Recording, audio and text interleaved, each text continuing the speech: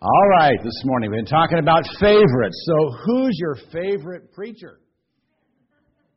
Well, who's America's favorite preacher? You know, when I Googled that this week, the most popular preachers in America, I got a variety of answers. I was given the names of the preachers of the 100 largest churches in America. I found Time's list of the 25 most influential evangelicals in America. I saw several well-known preachers had compiled lists of who they consider to be the top 5, 10, or 25 preachers. I even learned who the 10 richest preachers in the world are, and who Rick Warren considers to be the top 100 preachers to follow on Twitter. But to bring it back home, if you ask the kids who come looking for my jar of peanut butter pretzels after church, I'm pretty sure you'll discover that I am their favorite preacher. All right, and it's nice to be someone's favorite preacher. In fact, I wish I were everyone's favorite preacher. But that'll never happen for a variety of reasons. Obviously, most people have never heard me preach, even though my sermons are now on the internet. And there are lots of great preachers out there in big churches and on the air and in the media. Besides, there are many different styles of preaching, and we all have our favorites and our preferences. So it's okay to have a favorite preacher other than me. Just don't ask for a pretzel. What's not okay is for there to be fan clubs in the church. To become so loyal to any one preacher or teacher that you refuse to let God work through another. And believe it or not, that was happening in Corinth. The church was fragmenting into different camps around different personalities, and it horrified Paul. So after a very Christ-centered introduction, referring to him by name 9 times in 9 verses, stressing the fact that we've all been called into fellowship with Jesus Christ our Lord, Paul opens the body of his letter to the Corinthians with a plea for unity. And this is our new study in 1 Corinthians. Now I exhort you, brethren, by the name of our Lord Jesus Christ, that you all agree, and that there be no divisions among you, but you be made complete in the same mind and in the same judgment. Paul began by stating, I exhort you, brethren, by the name of our Lord Jesus Christ, that you all agree. Because of Christ, and for His name's sake, we are to agree with one another. Now, that's not a new thought. You know, Jesus Himself prayed in His high priestly prayer that we would all be one so the world would believe who He is. You know, Christ's credibility is dependent upon our unity. He claimed to be the Son of God and said He had come to establish His kingdom. And if that kingdom is truly divine, and if He is really Lord over His church, then unity and harmony must prevail. Paul, therefore, exhorts us in the name of our Lord Jesus Christ to be of one mind, to be saying the same thing. He pleads that there be no divisions among brethren. Now, the word he used for divisions is a very graphic word when used in this sense. The Greeks used it to describe a tear in a garment or holes in their fishing nets. Paul was saying, I don't want your garments to be torn. I don't want the church looking bad to the world in rags, all tattered and torn because it's fighting all the time. That reflects on Christ. I don't want there to be holes in your nets.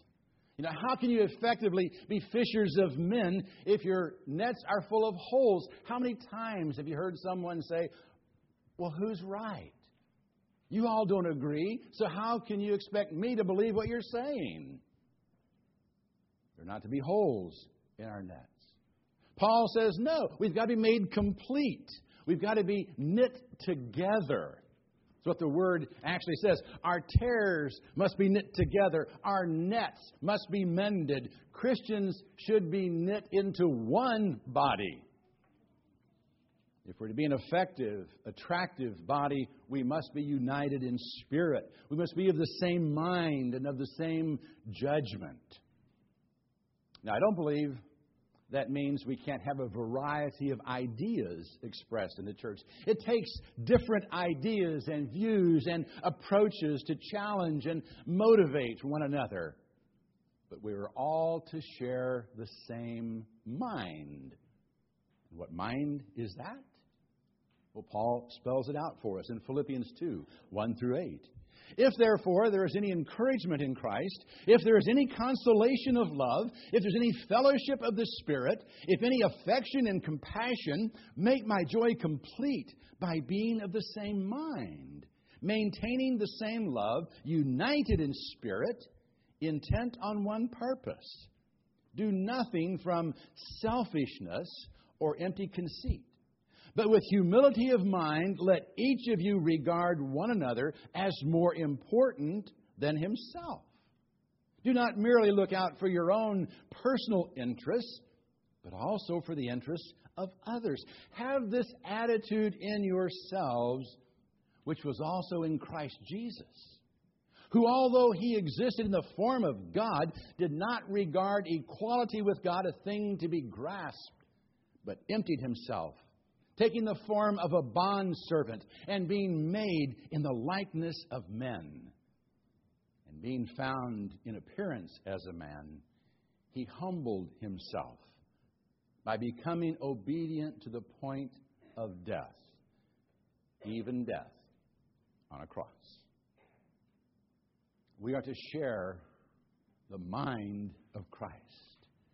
And if we are in fellowship with him, we will share his mind, his attitude.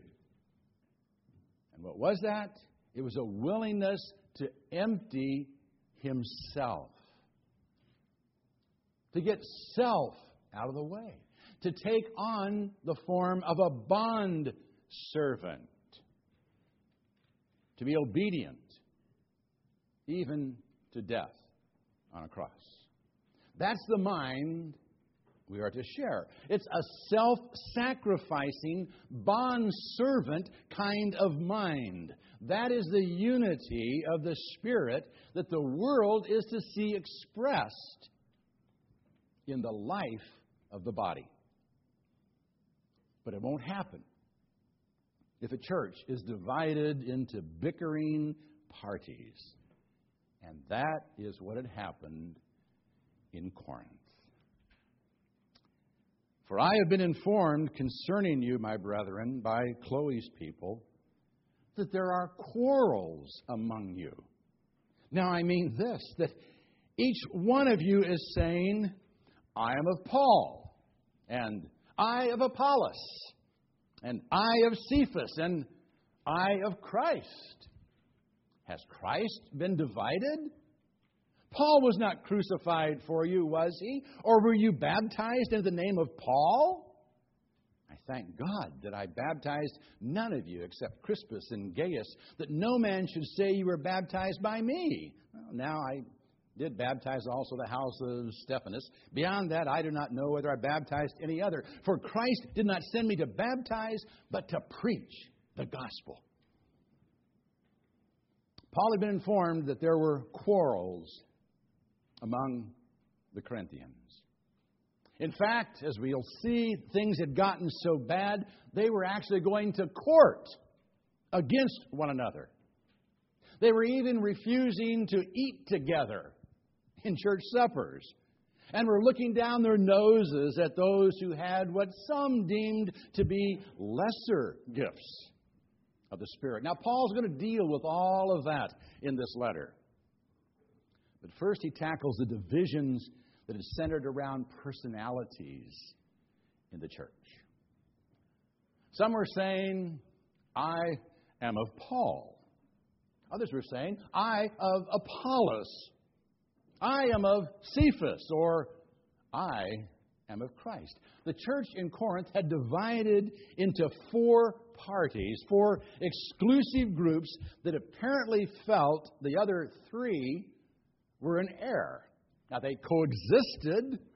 The church hadn't yet split into 4 denominations, but there were tears in the garment and holes in the net. Now, the first group was most likely the charter members, and they belonged to the Paul party. You know, Paul had been the founder of the church, and no doubt every time something came up, there was a group who'd say, well, now, I remember when Paul was here. Or, well, Paul didn't do it that way. You know, they had the inside track on the way things used to be. They were the watchdogs who barked every time the word change was mentioned. Now, there's nothing wrong with wanting to hold on to something that's good, that's right, that meets needs, that doesn't need to be changed. I don't believe in change for change's sake, or that change itself equals progress. But to remain locked in the way things used to be can cripple a church. And to assume that someone who spoke years before had the final word on a subject can be a little ridiculous. I'll never forget the ceiling in the church in Kansas. And between the beams was some kind of fiber board that had decorative borders stenciled on them. They looked nice, but they were dark. And they made for a very dark sanctuary. Well, the preacher who had rebuilt the church after a tornado had said they could never paint the ceiling. That if they did, the panels would absorb so much paint that they would fall down. Well, for years, the congregation had been sitting in the dark. And a new young preacher from Illinois suggested they paint the ceiling white. After being told why it couldn't be done, he sought the opinion of some professional painters, and they convinced the board that it could. Likewise, the Paul party felt that the ceiling would fall down if anything was done that Paul hadn't authorized or initiated. And besides, they just liked Paul. And they liked the way he did things. They liked his simple, direct style of preaching. You know, Paul didn't try to be overly clever or too persuasive. He was actually more of a teacher than a preacher. He didn't want people to be swayed by him, but by the truth of the gospel. And the Paul party, no doubt, appreciated that. But there was another group in the church who didn't like it. They liked a more powerful style of preaching, so they formed an Apollos party. Now, Apollos, you remember, was a young preacher who came to Corinth after Paul. He was an eloquent man, mighty in Scriptures. He was a dynamic, powerful preacher who could really move people. You know, some may have responded to him like the woman who gushed, I almost weep every time I hear my minister pronounce that blessed word, Mesopotamia. I'm sorry, I read that and I couldn't pass it up. They may not have been that bad, but they were probably more emotional in nature than the Paul party, and they had formed an Apollos fan club. They only wanted to hear him or someone who preached like him. They just couldn't be moved by any other style of preaching, and they probably stayed home when they knew someone would be preaching without the flash and pizzazz of Apollos. Now, I can relate to this because I'm really not an Apollos. And I know my style of preaching doesn't appeal to everyone. But you know, we ought to be able to get something out of any message that is biblical in content. In fact, Paul wanted to make sure that if someone was moved through a message he delivered, it was the message that moved them, not the messenger. Now, some in Corinth liked Paul's approach, others liked Apollos, and some liked neither.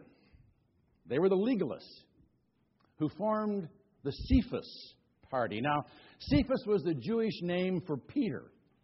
And the Cephas party was probably made up of those who said things had never been done right in Corinth. That Paul was always talking about grace and throwing out the Jewish heritage. And Apollos, he was too flowery and not deep enough. They liked Cephas. He was one of the original 12. He knew what was important. He didn't go in for all the new stuff that Paul preached. And he was conservative. And he was therefore the only one they would listen to. They wanted to hold to the traditional forms and taboos, and Peter was more apt to do that than Paul. In fact, Paul had actually taken Peter to task for trying to maintain what they no doubt felt to be an appropriate distance from those Gentile believers. They wanted little to do with those second-class Christians who ignored the traditions of their elders, so they formed the Cephas party. And then there were those who were of Christ. And that sounds good.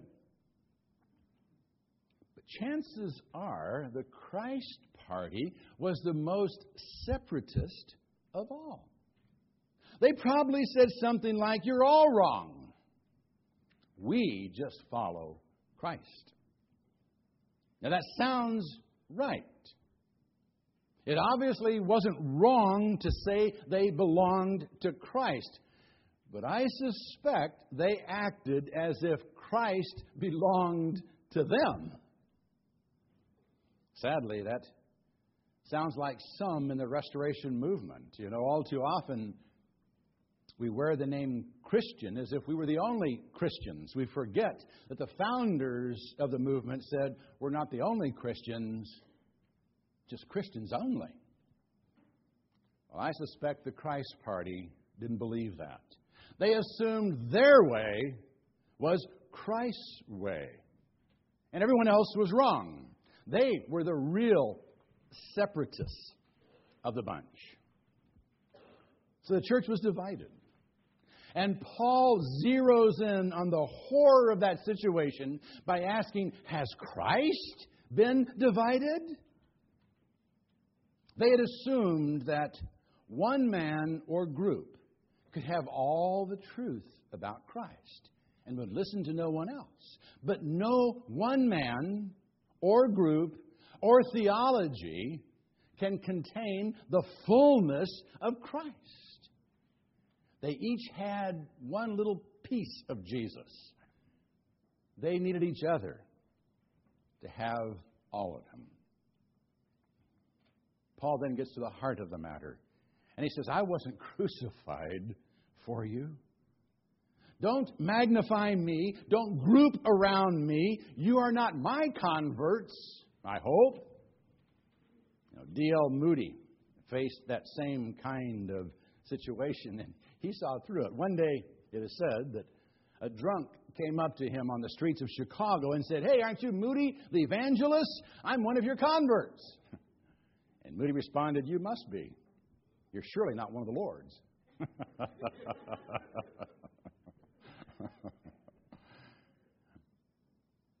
Paul then said, you weren't baptized in the name of Paul, were you? In fact, I'm glad I didn't baptize many of you when I was there. You would just use your baptism by me as a badge to set yourself apart from those who weren't.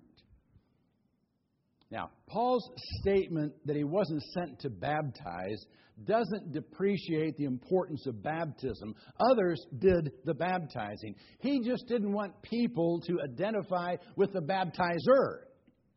He wanted them baptized into Christ and nothing more. I think Jesus himself recognized that people could put undue importance on who baptized them. And that could explain why he didn't baptize anyone, but had his disciples do the baptizing. And when Peter went to Caesarea, to Cornelius' household, he ordered the believers to be baptized, but he didn't do it himself. That's the point Paul is making. Christ is the one who was crucified for us. And He's the one into whom we are baptized. We are to be in fellowship with Him and through Him with one another.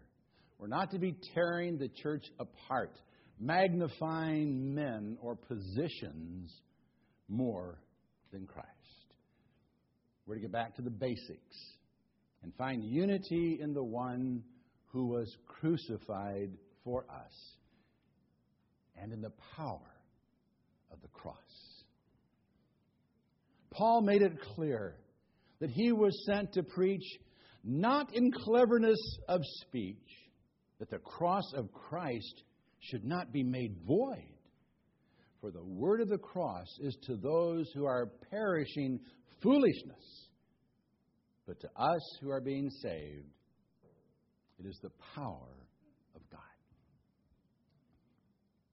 Paul wants us converted by the power of the cross and nothing else.